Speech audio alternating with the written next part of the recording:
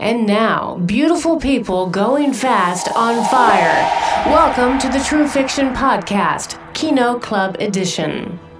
Welcome to True Fiction's Kino Club. Tonight on Kino Club, we're going to be talking about the 1982 American science fiction horror film directed by John Carpenter. That would be The Thing. And why are we talking about The Thing tonight? Because this is its 40th anniversary this year. This story is based on a 1938 John Campbell novella, Who Goes There? It tells the story of a group of American researchers in Antarctica who encounter the eponymous Thing, a parasitic extraterrestrial life form that assimilates, then imitates other organisms. Without further ado, Kino Club present The Thing. Kino Club has now come to order. Let's introduce the members at hand. I'm Marshall. I'm Norbert. I'm Pat. And we're going to be talking about The Thing. What are our first impressions of this movie? One of the things that I thought of as I was watching it again is there was a lot of the same themes in this movie that was in Alien that came out a couple years prior. I think it was it 79, maybe 80? Something like that. It played with the idea of isolation. It played with the idea that you can't trust those that are around you. And it played with the idea of losing your humanity. And while there's similar themes, the locations and the treatment, I thought, was different enough that I enjoyed both those movies for different reasons.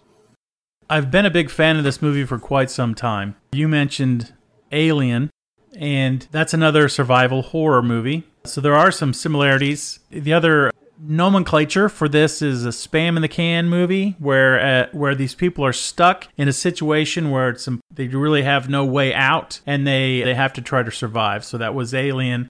That was The Thing. That's one of my favorite types of movies that are out there. I know there's more. I can't think of them at this time. But there's also a lot of games, too. One thing that I really like about this is John Carpenter's direction. How he takes his time to basically let it unfold. You're not being told. You're being shown. There's a lot of things that happen in the very beginning that are just put question marks in your head. I really envy anybody that has never seen this and they're seeing it for the first time, because that was a wonderful experience for me when I had first seen it. There's so much you don't understand about it. The other thing that I wanted to point out is John Carpenter is known for his soundtracks, but this soundtrack is so minimal. It's amazing how little music is actually in this. The music that he wrote for this is very sparse. It's almost like a Jaws dun dun, but it's just a one note dun dun dun, which really amps up the kind of the creepiness. And then other than some incidental noises, the only other music in this when some of the characters play music on the radio. It's really, really effective that way. I think it adds to the feeling of being alone and isolated. Yeah, I agree.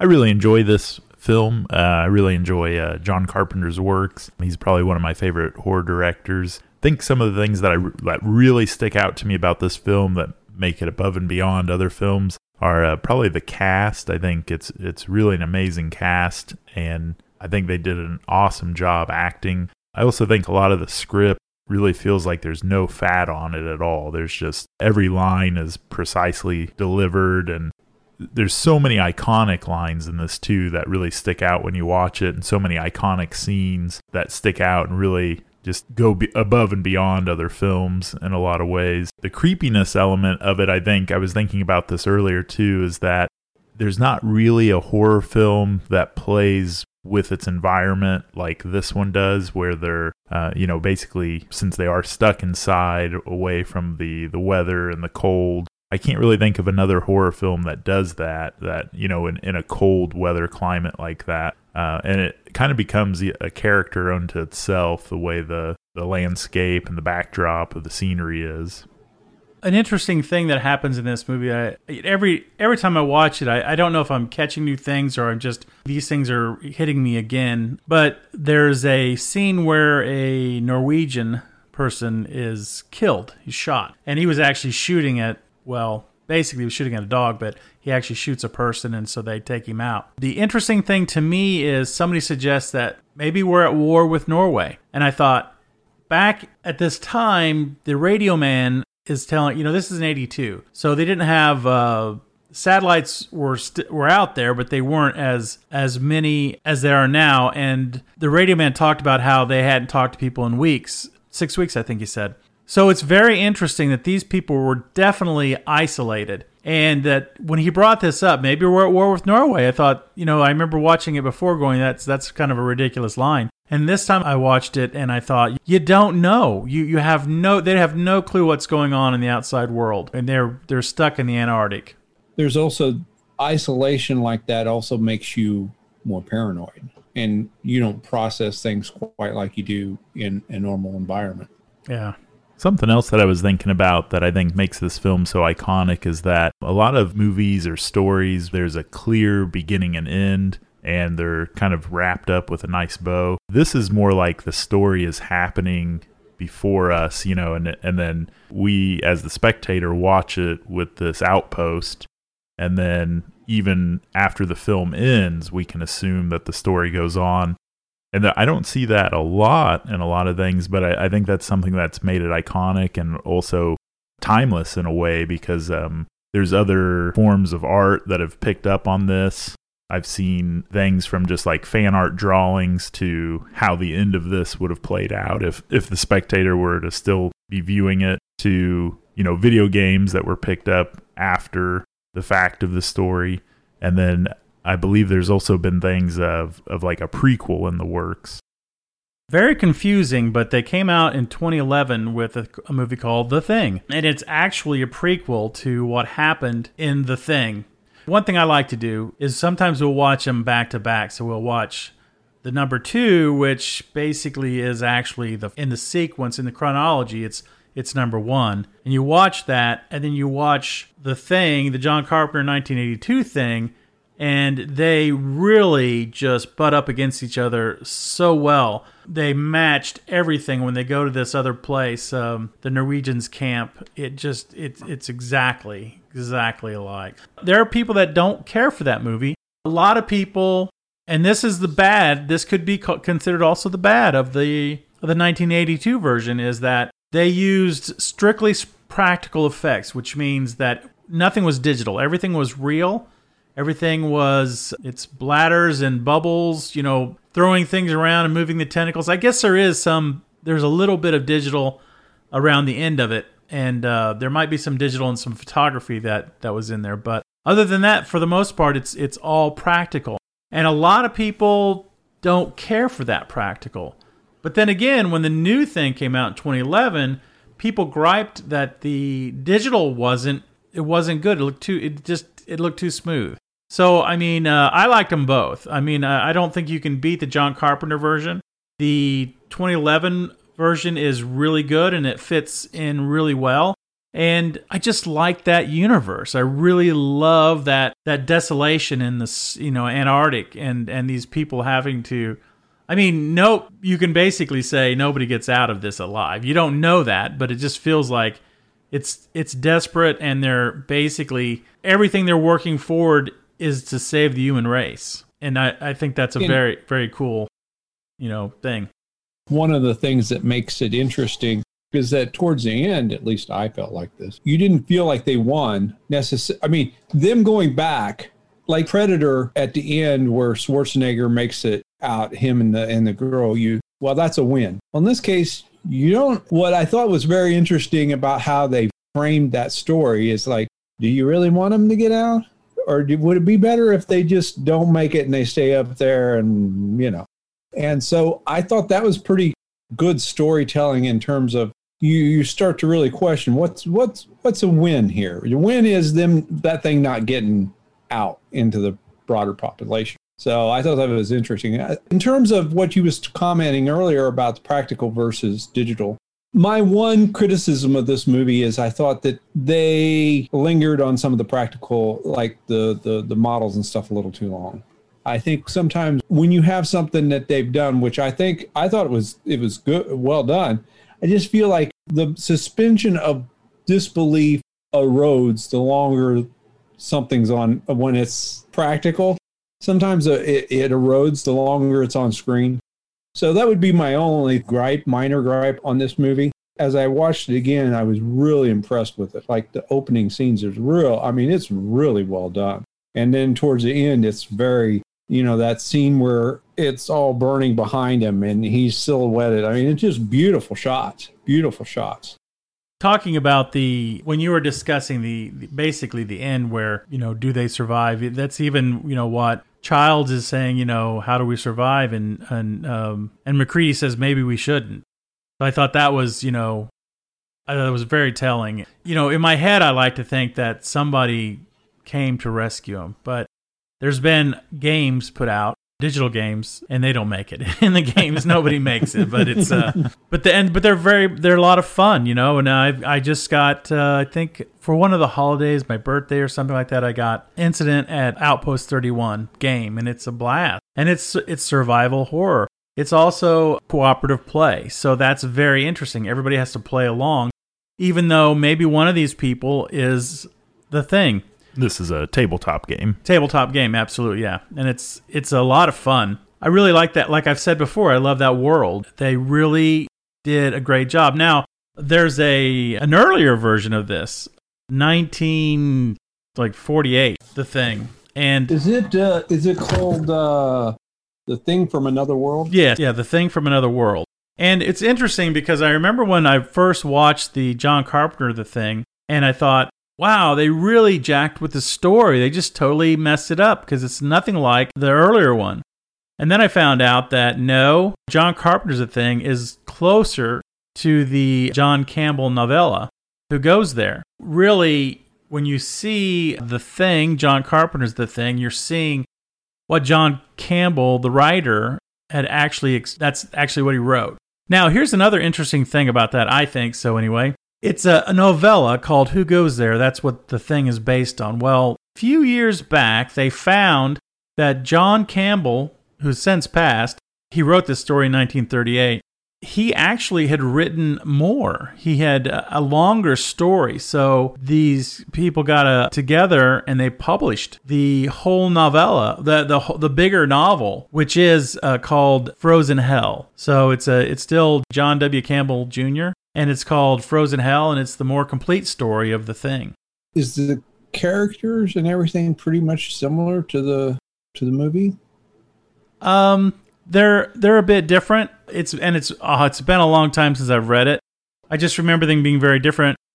Another thing that I thought was interesting about this movie is that, doing illustration, the poster from The Thing, the 1982 Thing, was done by Drew Struzan, who's a famous movie poster creator. He's done stuff for Back to the Future, Star Wars, and a bunch of Steven Spielberg projects.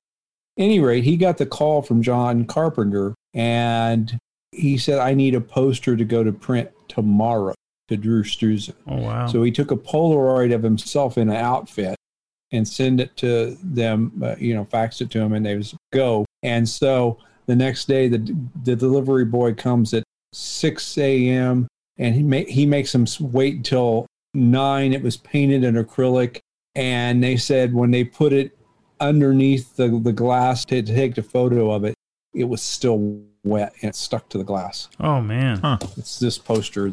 Yeah, it's like the explosion out of his head. And it's a pretty iconic image from that movie. But at any rate, I thought it was interesting in that all the stars aligned on that project because they got an iconic image in less than 24 hours.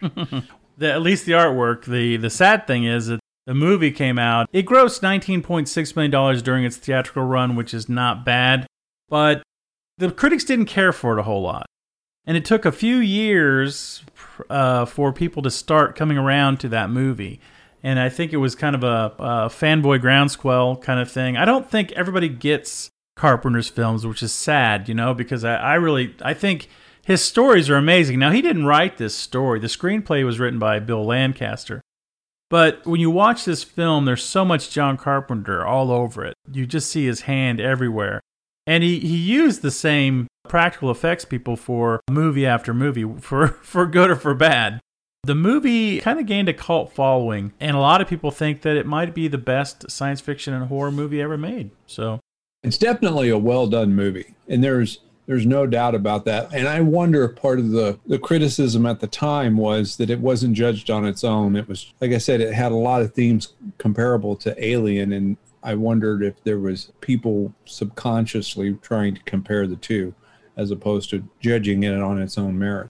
I really like the idea. I think as we're talking through this, one of the things that I really enjoyed about it was the sort of open-ended ending. What was the name of the movie that Tom Hanks was in with the ball? Castaway. Castaway. Oh, yeah. Mm-hmm. And that ended on a question. And I thought that was very interesting. This was more subtle about it. I really appreciated this ending in that it was just very true to life in a way, because a lot of times things are not wrapped in a neat little bow. I felt like with Castaway, I felt like they just ran out of time. They ran out of good ideas. That left me hanging. This movie, I imagine what happened to Childs and McCready. These guys are cemented in my head. They're so iconic. Sometimes I think about what would happen. How could they have got out of there? You don't want them to go. They're such great characters, and they're so strong. Both of them actually are very strong characters. You don't want them to have just died in the freezing cold. I think one thing I really appreciate about this movie too is there's a really good dynamic between the highs and lows, in the sense of like plotting to build tension. And then when it is go time, it's like they really put the pedal to the metal on things, like thinking about. And I think that's part of the reason I think it's held up so well over time, too, is something that I noticed, like while watching it, there's a scene where they're testing the blood to see who's the thing and who's not. And they find out, I think it's Windows. Or no, it's not Windows. It's the other guy, I can't think of his name. He's kind of the Joker of the group. But so he starts shaking and his head splits open, and then his head bites Windows and picks up his whole body like it's nothing. And I'm just thinking, like, there's not really any effects like that. Like, it's almost like a lot of movies today are like, if there's a beast or an animal or a monster or an alien like this, it almost doesn't show the full force of the monster. But this was such a terrific and fantastic way to show, like, oh crap, this is picking up a whole dude by his head like it's nothing and tossing him around. And the effect, I think, there's some parts of it that look hokey, but overall I think it still really carries that kind of shock value to where watching it earlier today, I was like, wow, this is still really impactful for being 40 years old. And I really appreciate that. Another thing too, this is such a small thing, but it really adds to it, is when they put the flamethrower on that thing and it busts through the wall and it runs out into the snow and then it basically collapses due to being on fire. McCready takes a stick of dynamite and throws it, and the thing just boom, obliterated. And it's like that's such a small thing, but at the same time, one of the coolest action sequences, in a horror film, And it's such a childish thing in the sense of I'm just like, yeah, the stuff exploding, But at the same time, it was very nobody visceral. Wasn't running from an explosion, which was nice. That's true. I was half expecting Marshall to whip out, well, the thing made all the characters better with really to improve their whole situation. You guys misunderstand. But that was such a cool sequence, and it really showed the force and kind of the, how not human this was, and it just, it doesn't stop. You're basically forced to witness the chaos that this alien, this thing is. Another interesting thing for me was the idea that we never did get to see the actual alien, not in its true form. So it was always either already fully imitating the creature that it was simulated, or it was in between simulations. I think the truest form that I think was in this was in the close to the end, where McCready is in the generator room and everybody disappears. So he's got this plunger with, I don't know if it has dynamite yet or not, but all of a sudden this thing just flies at him underneath the ground and everything comes up, and knocks him over. When he gets up, there's tentacles that come out of the ground. And so this thing is some kind of a tentacled creature, which I thought that's pretty wild. Question becomes, if there is a pure form for him. Yes, well, that's because true. Maybe by the time he was on his ship, he had already assimilated who knows what. Well, and I also thought they pointed out every aspect of it is a living organism, instead of just one whole. Every cell. Mm-hmm. Yep. But it's working together somehow because you don't see these just little things. You see the dog, or you see, one of the characters of the movie, that is made up of all those little things. So they actually work together, but every it seems like every piece of it's sentient in its own right. I think another great scene that it really helped build the story or the mystique of the thing was because you don't really get a full view. You see it transformed and stuff, so you can kind of plays on your imagination of what you would be afraid of or what to think of the thing. But another thing that got me was the when they go to check on Blair and they find this giant tunnel, and then basically a whole spacecraft has been built within a matter of hours, so you kind of piece together that not only is this thing super strong and can shape shift, but is also very smart and fast and has accomplished a lot within a couple hours, which is kind of scary in its own right. This movie starts out, and this is a lot of time this is forgotten about just because it happens so quick and then everything changes. But if you remember, at the very beginning of this movie, there's a ship hurtling towards Earth, and then you just see it coming down. It looks like it's kind of tilting back and forth, like maybe there's something wrong. And it and then you don't see it. It just comes into the Earth's atmosphere, blazes up, and you don't see anything else. Then we're in Antarctica with the Norwegian. So between those scenes, we're basically told, as the story unfolds, it's been 100,000 years, because that's what they estimate that ship being. That really gets to me. I mean, I think in 1982 we understood space travel.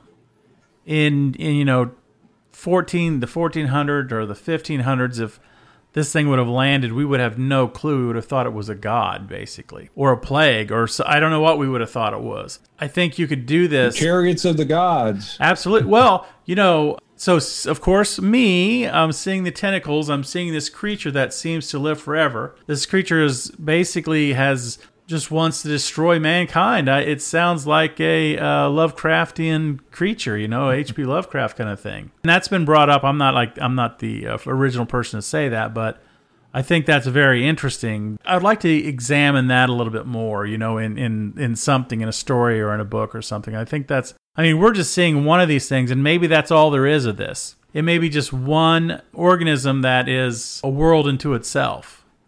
But I don't know. It's something to think about. In terms of writing a story in which you incorporate the lore of ancient civilizations into your horror science fiction today, aliens.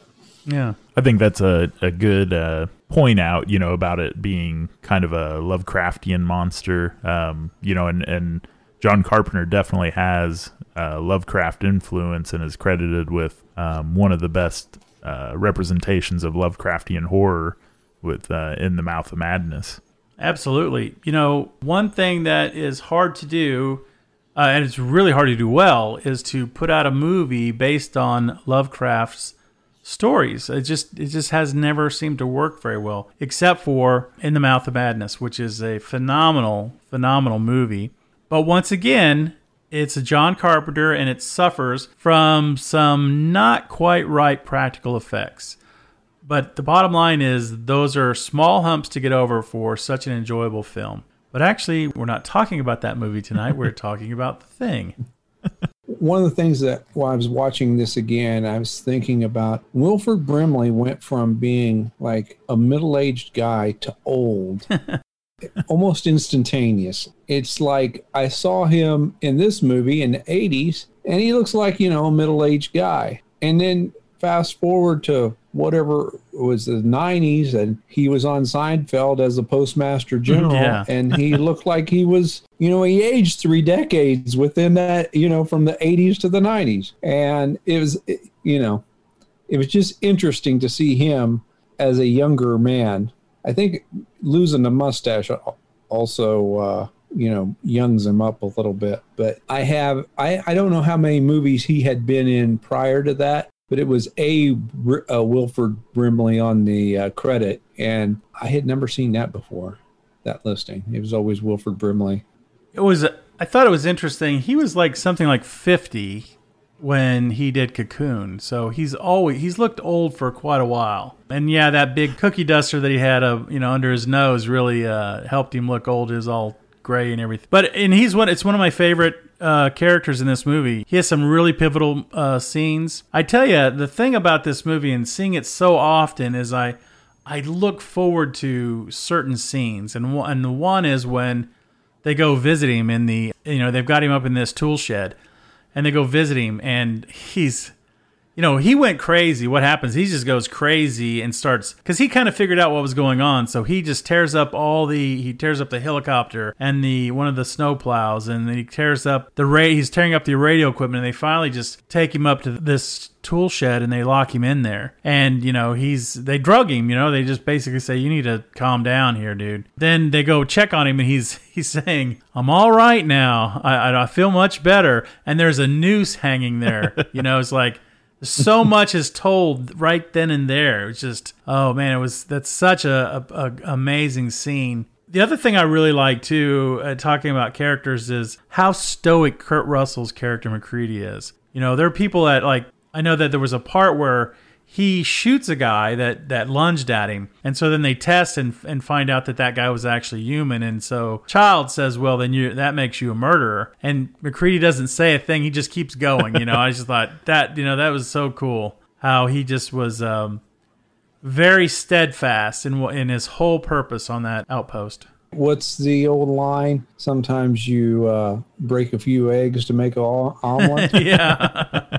He was very focused on his task ahead. He never deviates from that. I mean, it's almost like, he was some sort of high-end soldier or something in a previous life. Yeah, and he's, it's so you get this picture of him, this just basically a drunk, this drunk, but when, rubber meets the road, he kicks in. I did like that they included that, that he, he kills that guy when he lunges at him and stuff, because he's kind of a flawed hero, but it does put it to a point where he's like, he's just trying to get a job done, and figure out what's going on, and then, worry about the repercussions after that. I think what's really underappreciated about this movie, at least in my mind, is even though it's a science fiction movie, even though it has practical effects and a fantastical storyline, the portrayals and the story feels very realistically grounded in human nature. How people behave, how people lose it, how people are flawed, but you can rise to an occasion. I think all those things are good. So much of the tension is built up in just the reactions of different people in that situation. I think it gets to me because I feel like it feels real. These people feel real. When you watch the 19, and I don't know what year it is, but the old one. When you watch that one, everybody's clean cut, and they're just, and the scientists, of course, as they did back then, and still in a lot of movies, the scientists, no, we need to study this thing, And in this one, there was none of that. The scientist was not. He was like, "Oh shoot, I know what's going on. We got to destroy everything." I like how he really brought it up to the modern day. Everybody had beards. There's little things that go through my mind. Palmer he's always smoking pot, and he's talking all kinds of crap. And I thought, how much pot do you need for 6 months? In the Antarctic, and how do you get it there to the Antarctic? There's not like a mail run that I know of, so that's a weird thing. And the other thing too that I thought was Santa Claus is not going to be delivering it on the way back to the North Pole or for Christmas. Well, here's the other thing too, and this is after watching this movie a lot. I don't know how many times I've seen it, but a lot. They had the barrel market cornered, didn't they? They had so many barrels. Every time you've seen a scene, there's at least 4 or 5 barrels just sitting there. You know that some had fuel in them. I don't know what others had. Maybe molasses. I don't know what they had, but there were barrels everywhere around this place. That's all. Fuel and molasses. That's what pretty they much. had. That's what they had. Fuel and molasses.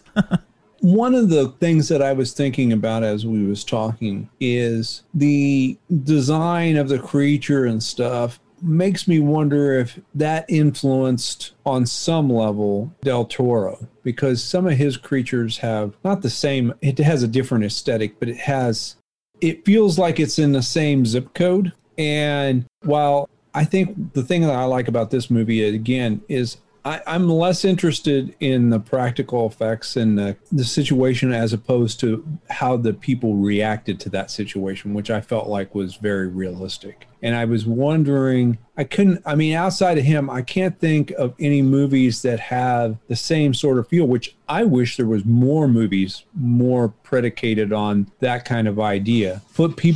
How do real people react in exceptional circumstances? Because in the 80s, we started getting into the action hero era from the, mid 80s to the mid 90s, in 90s. And we went away from sort of the flawed realistic hero dealing with a fantastic circumstance. And I'm not even sure we've really gotten back to that. I can't think many movies that are in that vein. This is a really very... it's so gritty, you know. There's so much realism, and I think they struck on two different types of realism. One is the realism of the locale. So the way that it looked, you bought that totally as a working outpost, you know, an Antarctic outpost. It wasn't slick and new. It looked like, you know, all the doors go shh when they open and shh when they close or anything like that. This was just a place for people to go for 6 months to work on, to study weather, whatever, you know. So that worked out very well. Then the other thing is how the people looked and reacted with each other. They seemed like they were people that had been out a while, and they were putting in their time. Nobody in there is talking about, I'm going to be going back, you know, in 2 months, and I can't wait to get out of this stupid thing. You know, everybody was just kind of doing their time there. It had for me, a feel of realism. Now, you know, I've never been to the Antarctic. I've never been to a place like that, so I don't know if it's real, but they really did a good job of making it feel real. So we're about to wrap this up. Let's go ahead and have our little post discussion. After our discussion here, what are your further thoughts on this movie? To wrap it up, this has been a fun conversation, but I have to say that my mind hasn't changed. I really haven't changed much on this movie, basically because I've seen it so much, and you know, the things that we talked about, I'm all in agreement of. I think it's an amazing film, and I guess I'm a little bit blinded. I've always loved this movie, so it's really hard for me to get too critical.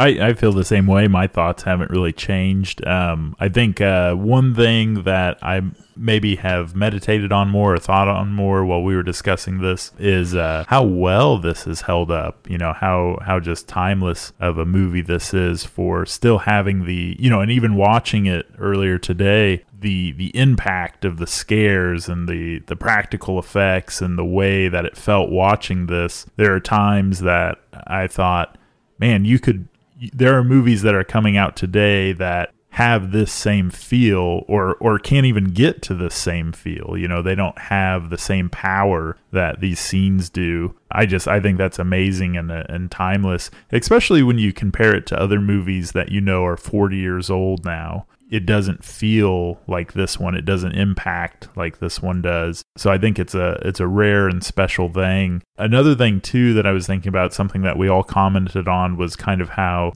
we see the beginning and the end of the outpost, but ultimately the story begins before it's on the outpost, and then it's also, there's a story after this. And there's so many things that are left ambiguous in such a tasteful way, you know, in a way that I'm not going, well, what is this? What's going on here? Because we don't really know. I'm sure that there are details out there 100% of what the outpost is, but we don't know exactly. But at the same time, that's not a detail that I'm tied up in or caught up in, and it kind of lends itself to, you know, I can use my imagination to kind of fill in the blanks. Same way with the, you know, what we discussed with the monster itself, not really ever getting a clear look at what its, you know, original form is and stuff. It really plays on, in such a very tasteful way, it plays on your own imagination to kind of build the tension and the horror of the thing.